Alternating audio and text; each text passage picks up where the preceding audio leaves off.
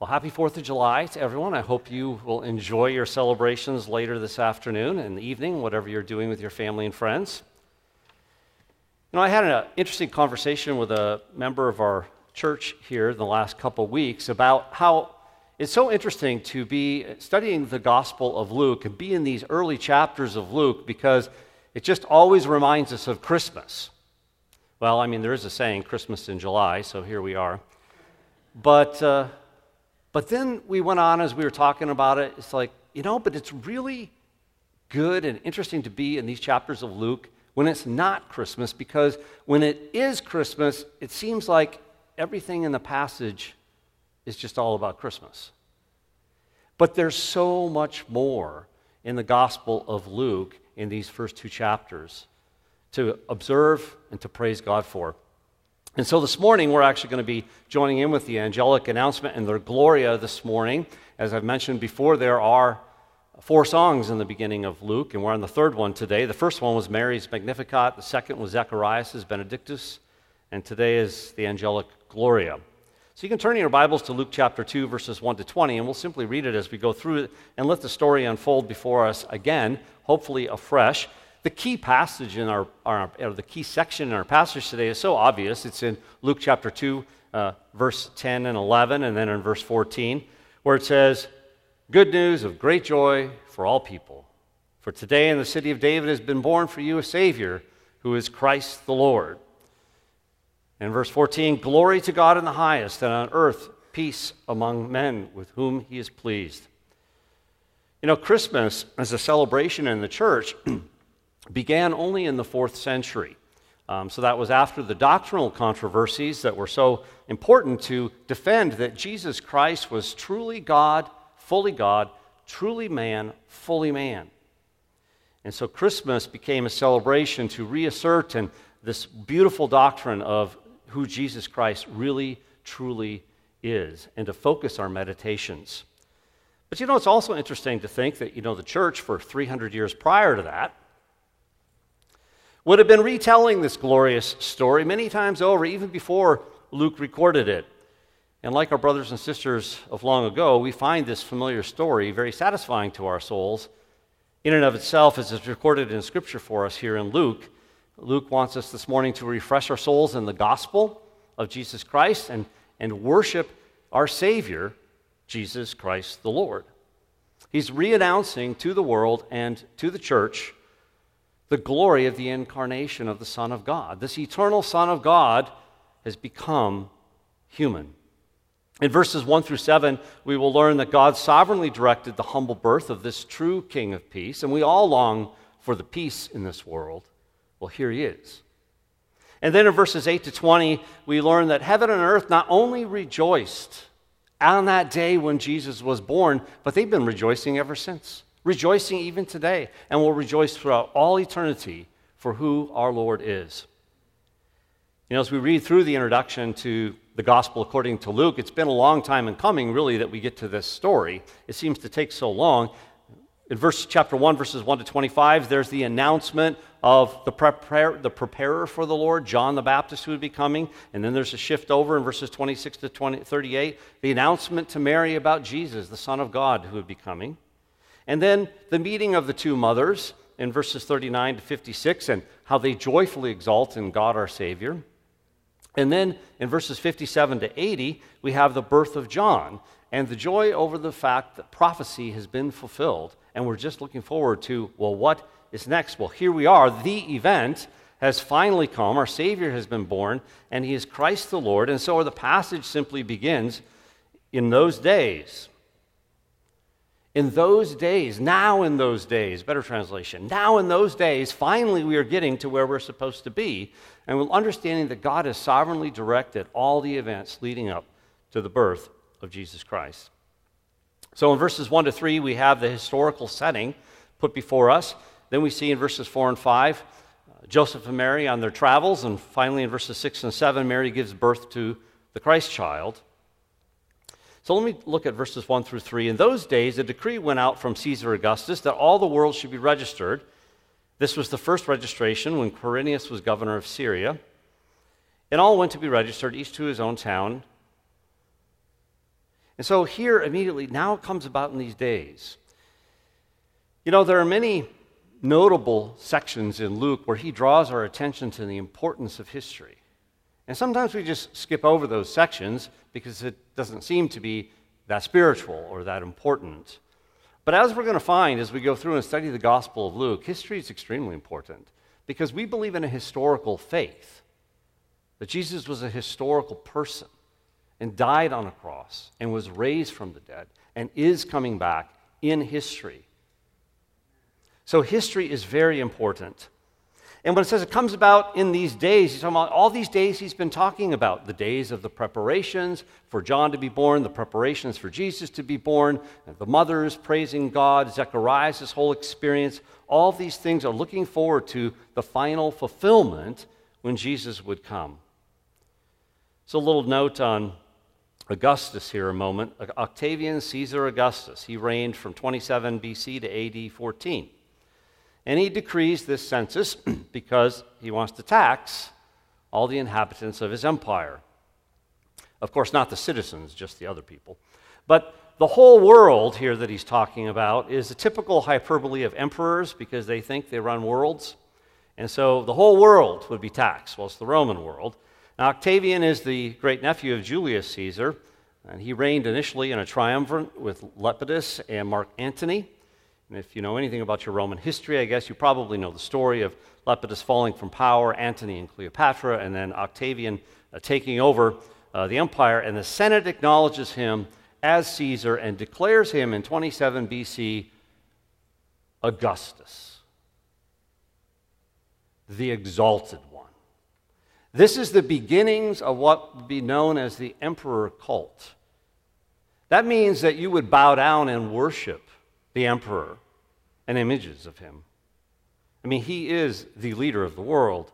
And Augustus Caesar is the one, actually, who would put an end to civil war in the empire and establish what would be known as the Pax Romana, the peace of Rome. You see, Augustus Caesar is the savior of the world. But the King of Peace, the eternally exalted one, was about to be born, and Caesar didn't realize it. He was an unwitting agent of God, and we, the readers, are supposed to understand the irony that Luke is bringing out here. The world is hailing one of their greatest leaders, saying, he's the Savior of the world. Bow down and worship him. But Luke is saying, Jesus Christ, the eternal Son of God, has come. He's the true Savior of the world. You think the peace of Rome is something to be excited about? The peace from heaven is what we are to be excited about. And history belongs to God. So this census that's being talked about is just simply noted as the first while Quirinius was governor of Syria, which at this time that district included Judea. And he was actually formally governor from 6 to 9 AD. And Luke actually records the famous census of the time, which was actually held in 6 AD. In Acts 5, he talks about this. But Quirinius was a powerful man, and he exercised authority in the region even earlier, 6 to 4 BC. And another translation of governor here from the Greek would be minister. I mean, there are many details that just simply aren't available to us. And the Luke 2 census could be referring to a census he started earlier, the preliminary census, all these types of things, a different one that was finished. But from other information, we know that Jesus was born sometime between 6 and 4 BC. Now, why not 0? Well, that's a calendar issue that comes up later. But Luke is shown to be an accurate historian, and so maybe someday we'll learn a bit more about this census, and that will be fascinating because it will give us more light on what's going on. So here's the setup between the worldly king and the heavenly king. And then we go and see Joseph and Mary on their travels. And Joseph also went up from Galilee, from the town of Nazareth to Judea, to the city of David, which is called Bethlehem, because he was of the house and lineage of David, to be registered with Mary, his betrothed, who was with child. Now, most probably, they didn't have to go back to their hometowns. You pay your taxes from anywhere. But it was a Jewish custom to do so, to go back to your ancestry. And so many did in Judea at this time. And perhaps in Joseph's case, he also saw this as a new opportunity in his life. And some suggest that Joseph actually had property there, and so returned for that reason as well. But Mary went up from Nazareth to Bethlehem, which is about 7 miles south of Jerusalem. Now, again, it's not required that she go with him, it seems, but it's probably the best choice, considering the circumstances. I mean, she's soon to give birth. There's a lot of stigma, of course, would be surrounding this pregnancy and birth. And yet there was a destiny she knew she had to fulfill, as Gabriel, the angel, had announced. And she was engaged or betrothed, just married, it means without consummation, and with child. And Mary could be anywhere at this point from 3 months pregnant to full term. We don't know for sure, so don't be too enamored with the legend that Mary was experiencing birth pangs on the journey. Okay? I mean, there are a lot of Christmas legends out there that raise our sentiments. They're fun, but we want to focus on the Scriptures. And so going to Bethlehem, the key here, the point is that because Joseph is of the line of David. That's the central concern of this text, because this child would inherit the throne. He would be David's greater son. Those were the words given to Mary back in chapter 1, verse 31 and following. Gabriel's words. The city of David normally refers to Jerusalem, but David grew up in Bethlehem, and actually many cities claimed such a title. And of course, the prophecy that's on all of our minds as we're reading this is Micah chapter 5, verse 2 and following. But as for you, Bethlehem Ephrathah, too little to be among the clans of Judah. From you one will go forth for me to be ruler in Israel. His goings forth are from long ago, from the days of eternity. Therefore he will give them up until the time when she who is in labor has borne a child. Then the remainder of his brethren will return to the sons of Israel, and he will arise and shepherd his flock in the strength of the Lord, in the majesty of the name of the Lord his God, and they will remain. Because at that time he will be great to the ends of the earth, and this one will be our peace. Our passage goes on then to talk about the birth in verse 6, and while they were there, the time came for her to give birth, and she gave birth to her firstborn son, and wrapped him in swaddling cloths, and laid him in a manger, because there was no place for them in the inn. Again, we read the famous word that I've been pointing out all the time, almost every single section, fulfilled. In your translation, some of it will say fulfilled or the time has come. Luke opened his gospel that way in chapter 1, verse 1. He's repeated this phrase many times because it's not just that he's talking about Mary's time for giving birth is fulfilled, but this point in the history of redemption when the Messiah would be here has been fulfilled and is now upon us. And in contrary, actually, to some legends out there, most likely Mary's birth was filled with normal pain. So it's not like it was an easy birth just because he's the Messiah.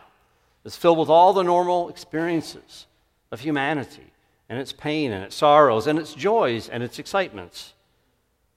And according to custom, the baby was wrapped tightly in strips of cloth to protect, to keep warm, to comfort, and placed in a feeding trough. This is the obvious place to put a baby. It's a perfect place when you're in a cave-like stable. In fact, it was not unusual at the time to have farm animals in an adjacent room or on the first floor of a residence. In fact, it's pretty common in many places in the world. They probably weren't as repulsed by the arrangement as we are because, we come from a much more sanitized age in history. Well, this was Mary's firstborn son, emphasizing here the right to inherit the throne as the firstborn, and preparing us for what's coming up next. If you glance ahead to verse 23, when they go to present Jesus, it is written in the law of the Lord, every firstborn male that opens the womb shall be called holy to the Lord. It could be, but it's probably not a reference to Jesus here of being the only begotten of God, meaning and speaking about the Trinity. But Luke will bring this up later on and will be very clear to us as we go through the gospel. And it's not likely a reference to the fact that Mary did have other children, and the scriptures tell us that she did, actually. Jesus had 4 brothers and at least 2 sisters.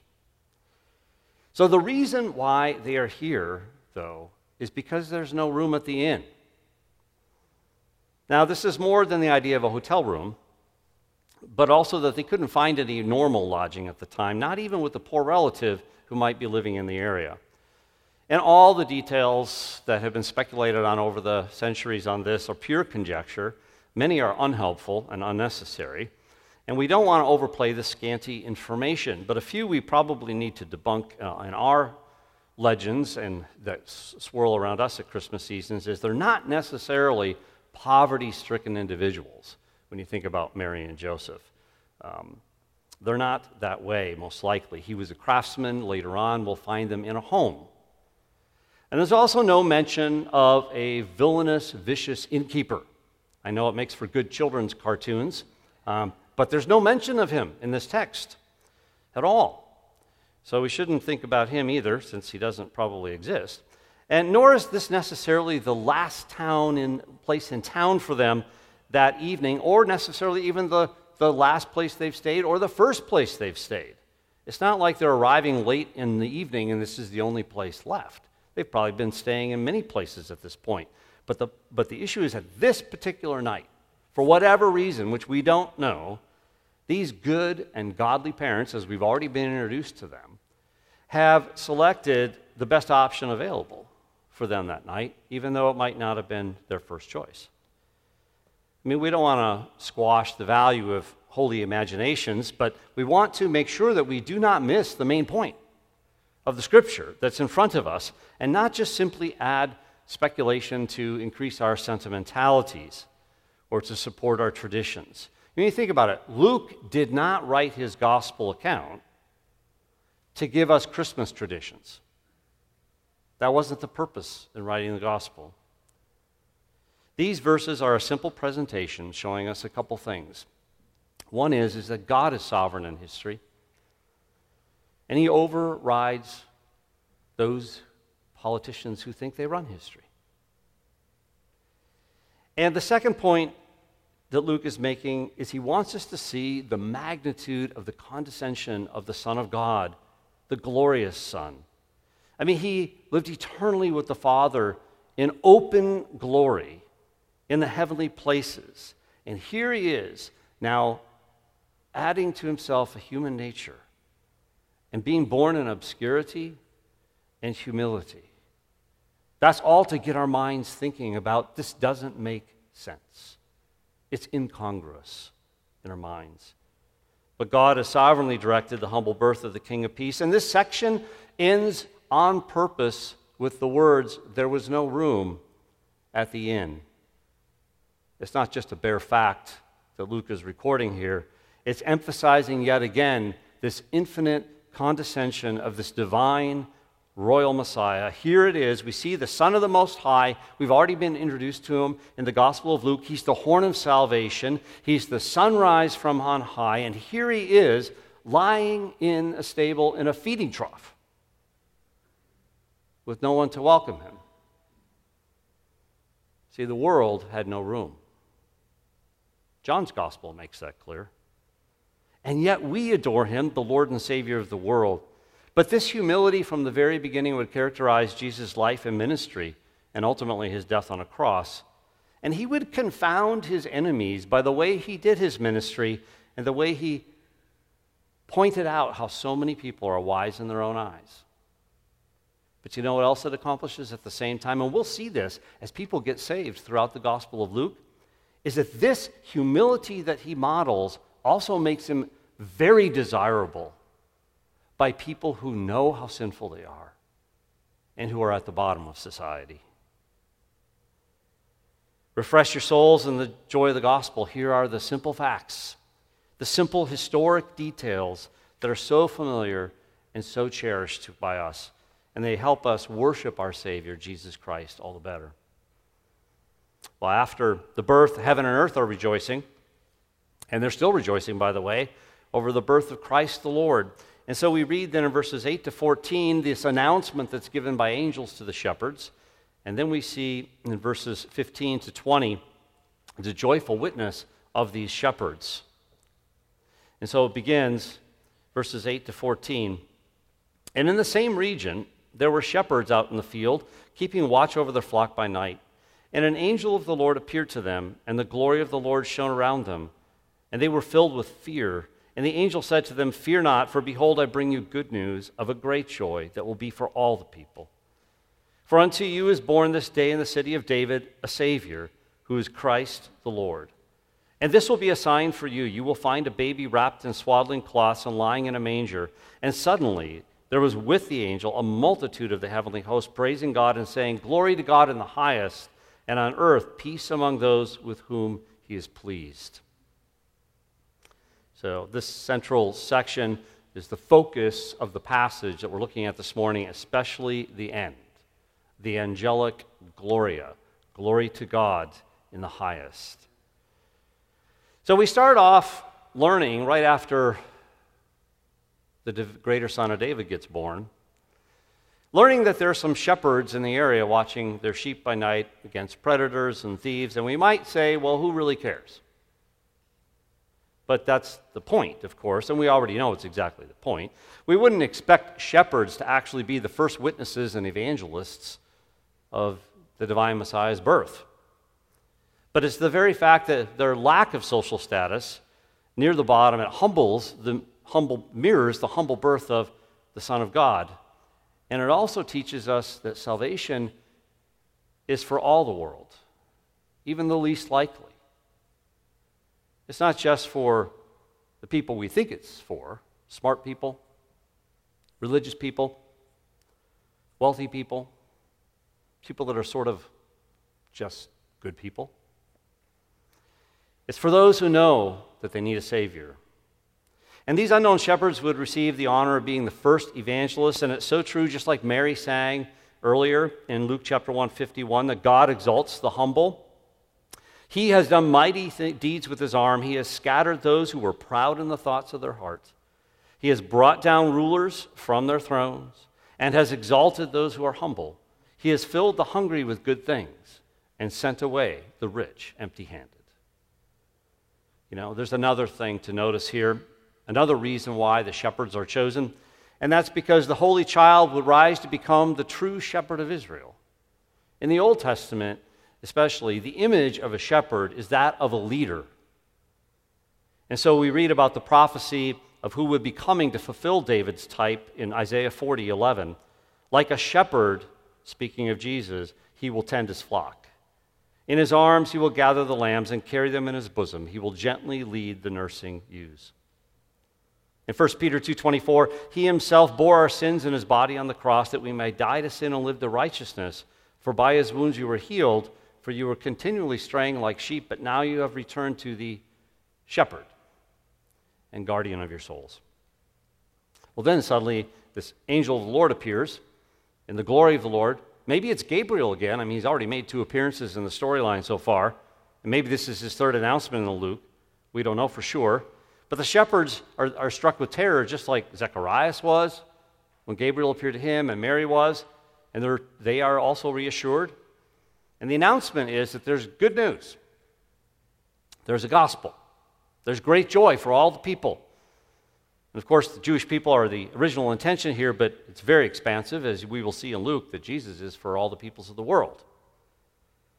And the gospel of great joy is about that one that was spoken of to Mary back in chapter 1, verses 32 and 33. He's here, like Gabriel announced. If you just glance back to chapter 1, verse 31, and behold, the angel says, you will conceive in your womb and bear a son, and you shall name him Jesus. And he will be great, and will be called the Son of the Most High, and the Lord God will give him the throne of his father David, and he will reign over the house of Jacob forever, and his kingdom will have no end.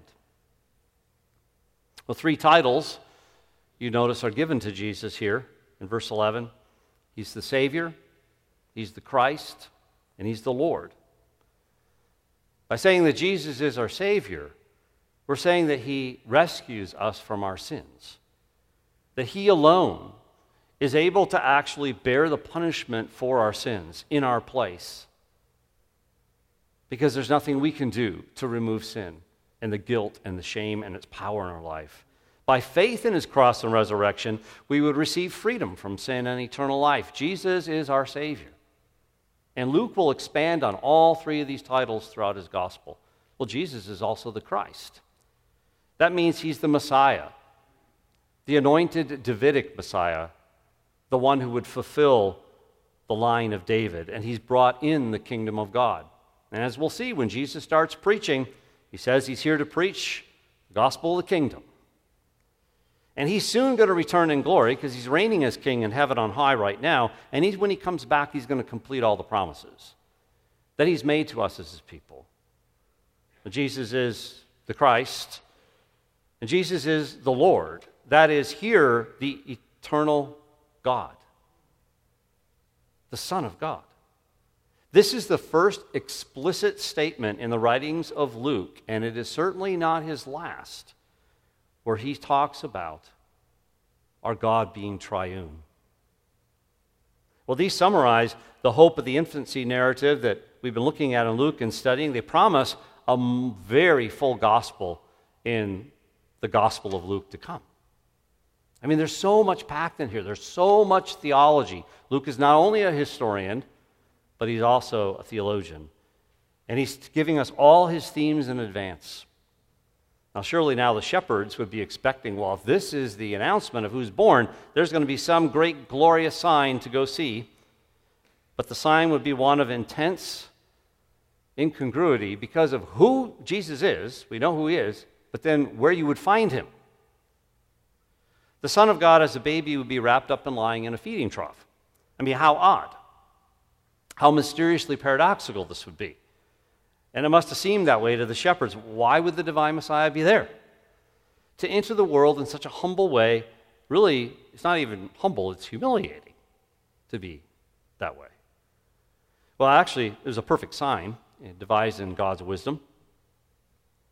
And it reveals and impresses on our minds, again, the reality of the extremity of the condescension of the Son of God. This is like the third time Luke has used this kind of language to make us think this is a big deal. I mean, you and I think it's pretty cool to be human. Yeah. So, but for the divine eternal Son, in all his glory, to take on humanity, it's impossible for us to imagine, let alone understand the personal union of these two natures in who he is. Also, think about how he would live among us. I mean, he said he came as one who serves. And that's how he would die for us in obedience to the Father and to purchase our freedom. It's how salvation would come, by the grace and mercy of God. In 2 Corinthians 8:9, the Apostle Paul writes, "For you know the grace of our Lord Jesus Christ, that though he was rich in heavenly glory, yet for your sake he became poor, that you, through his poverty, might become rich." Yet, it still bothers us.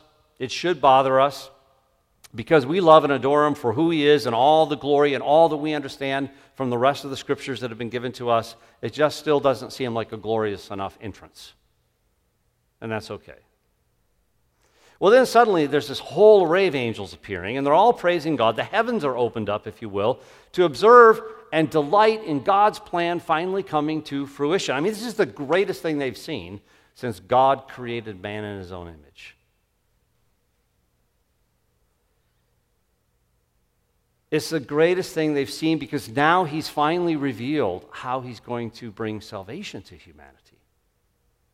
It's finally been revealed, and the glory of the Son of God in doing it all is amazing to these angelic beings.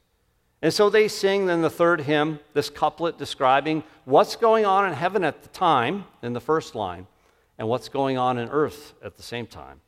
In the highest, glory is being given to God because of the incarnation of the Son of God. On earth, peace, also salvation, you can read, is coming to those who are chosen by God. The phrase is translated many different ways in English because it's very complicated to translate this Greek phrase. But it's translated sometimes as men of his good pleasure. That's a standard way, actually, of referring to God's elect, his chosen ones in the Bible, in the Scriptures. Other translations are those upon whom his favor rests. Well, it's not about peace being granted to men and women who please him in themselves. That would be a wrong understanding. It's not about that God brings peace and salvation to those people who wish one another goodwill. We're not saved by the works of the flesh. I mean, people think they are. People tend to think, oh, I'm good enough, and since I'm sort of good, God must be pleased with me, so therefore he gives me salvation. But no, this is for those who know they're sinners. And it's God who takes pleasure in granting salvation to whom he wishes. He favors whom he wills, and bringing them this heavenly peace. And if you've been favored by God for that peace, you know that it's a wonderful blessing. Well, then, there's the joyful witness of the shepherds in verses 15 to 20. And we read, then, when the angels went away from them into heaven, the shepherds said to one another, let us go over to Bethlehem and see this thing that's happened, which the Lord has made known to us. And they went in haste and found Mary and Joseph and the baby lying in the manger. And when they saw it, they made known the saying that had been told them concerning this child. Those are the words of the angel. And all who heard it wondered at what the shepherds told them. But Mary treasured up all these things, pondering them in her heart. And the shepherds returned, glorifying and praising God for all they had seen, heard and seen, as it had been told them. So Luke, as you probably noticed already here, is recording 4 responses to the angelic Gloria. So this announcement's given, the song is sung, and now there are 4 responses. There's the response of the shepherds, there's the response of the Bethlehemites, and the response of Mary, and the final response of the shepherds. And Luke records all this information for the purpose of inspiring us to embrace all the things all these people are doing. Pay attention to how many verbs are in this passage. It's just packed full of people doing things because of the announcement of Jesus being born. And when the angelic host returns to Heppers, the shepherds are discussing excitedly amongst themselves, determining to seek out the sign right then at night, just like Mary did when she heard about Elizabeth's pregnancy. And so the shepherds, with faith and obedience, notice they seek and they find the work of God which he told them about. They find the baby's mother, Mary. They find the baby's father, Joseph. And finally, they find the holy infant child, the Christ, lying in a manger. And they're so full of joy over finding it that they go start telling everybody about what they've seen and exactly what the angels told them. And this is what they tell them again. Don't be afraid, for behold, I bring you good news of a great joy, which shall be for all the people. And today in the city of David there's been born a Savior for you, who is Christ the Lord. And this will be a sign for you, that you'll find the baby wrapped in swaddling clothes and lying in a manger. They're telling everybody this. This is what happened to them. And this is what they found. And so then we see the people of Bethlehem, they're all wondering, it says, at the report of the shepherds. The word wonder is sort of like saying, well, that's interesting. I mean, could be a good thing, could be a bad thing. We don't know. And so they're wondering at this message of the angel and the confirmation of it. I mean, everyone seems to be amazed and responding enthusiastically with their excitement about it. Something great and spiritual has happened, it seems, but they don't necessarily respond with the same belief as the shepherds do. In fact, this is purposeful by Luke because it prefigures the popularity of Jesus. And yet that not everyone's going to believe. There are going to be many who just wonder. Because they like to hear spiritual stories, especially if there's signs along with them, sort of cool coincidences and miracles. I mean, you know it. We live amongst the same kind of people. They want to just tell spiritual stories and be spiritually encouraged. But as Jesus opens his ministry, as we'll read in Luke chapter 4, verse 22, this is his reception he receives. And all were speaking well of him and wondering at the gracious words that were falling from his lips. But they were saying, is this not Joseph's son? So we have the response of the people of Bethlehem. Maybe some were believers, some were skeptics, but just wondering. Then Mary, we see, treasures and ponders all these things in her heart. I mean, she remembers so much. The message Gabriel gave to her, the visitation of the Spirit, Elizabeth's blessing, and now she adds these events and wonders at the greatness of their meaning and reflects it upon it all, as it says, in quiet joy, not fully understanding it all, but meditating on what it all might mean someday. And then we have the response of the shepherds again. So they leave, they go back to their fields, believing. The first to have witnessed the Christ child and witnessed of him to others. And as they go, it says they praise God, they glorify God for all they had heard and seen. And this is the proper response to the angelic message and the divine events in our text. Heaven and earth rejoiced and are still rejoicing over Christ the Lord. That's talking about all the angels in heaven, all the redeemed that are there are rejoicing before God in heavenly glory. And we too are supposed to rejoice and worship. We're supposed to do the things that we see happening here. We're to go and see and believe and make known and wonder in belief and treasure and ponder and glorify and praise God for all that He has shown to us. Refresh our souls in the joy of the gospel. That's why Luke gives us this whole story in such significant historic detail to lead us to worship our Savior Jesus Christ all the better. And I do hope that you found the retelling of what's come to be known as the Christmas story to be so much more than a Christmas story. And it is truly satisfying to you as a believer in Jesus. Luke wants our faith to be deepened by adding knowledge to it. He wants it to be strengthened by adding our emotions to it, our affections to it, and as a result of reading what he wrote, meditating upon it, hearing it preached. This was the portion of Scripture he was privileged to write by the work of the Holy Spirit. And he wants to give us even more consideration for us to go home with a couple things today, 2 points that we brought up. God has sovereignly directed the humble birth of the true King of Peace. There's a lot to think about there. And that heaven and earth rejoiced and are still rejoicing over Christ the Lord. So what are we supposed to do with this passage, and how does it aid our worship? That's a good question we should ask of every passage that we read in Scripture, actually.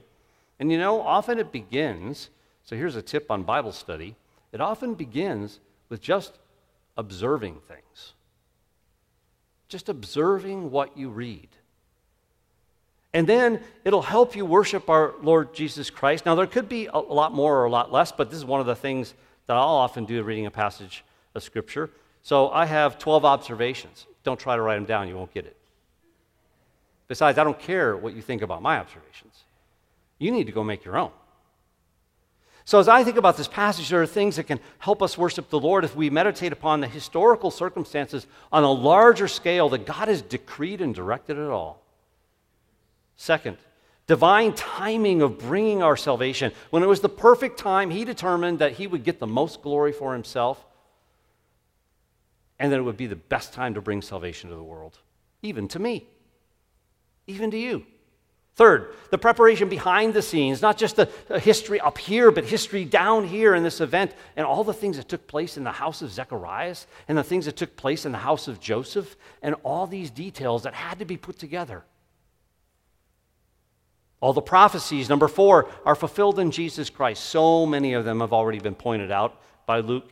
There's so many now that we know are fulfilled, and there's so many more to come. You can use that to praise God from this passage. Specific parallels with David, especially, they're drawn out. The greater son of David, that's a very strong picture of hope. That can help us praise God more. The humble birth of the Son, his divine condescension, a mystery so deep that we're never going to fully understand it. Ever fully understand that one. The angelic announcement to the gospel for the whole world, because we know we're recipients of that. As history unfolds and God directs history, the gospel got to us. And we know that it's our role as a church to continue spreading the gospel. That's something to praise God for. We can also praise God for the content of the angelic message, those 3 titles. Jesus is Savior, Christ, and Lord. That will take you a lot of time to praise God for all those things. 9, the unusual sign that God devised in his own wisdom to communicate what he wanted to communicate by having Jesus born and placed in a stable. We can praise God with the song of the angelic host about the glory of God in all of this, because it's really all about God.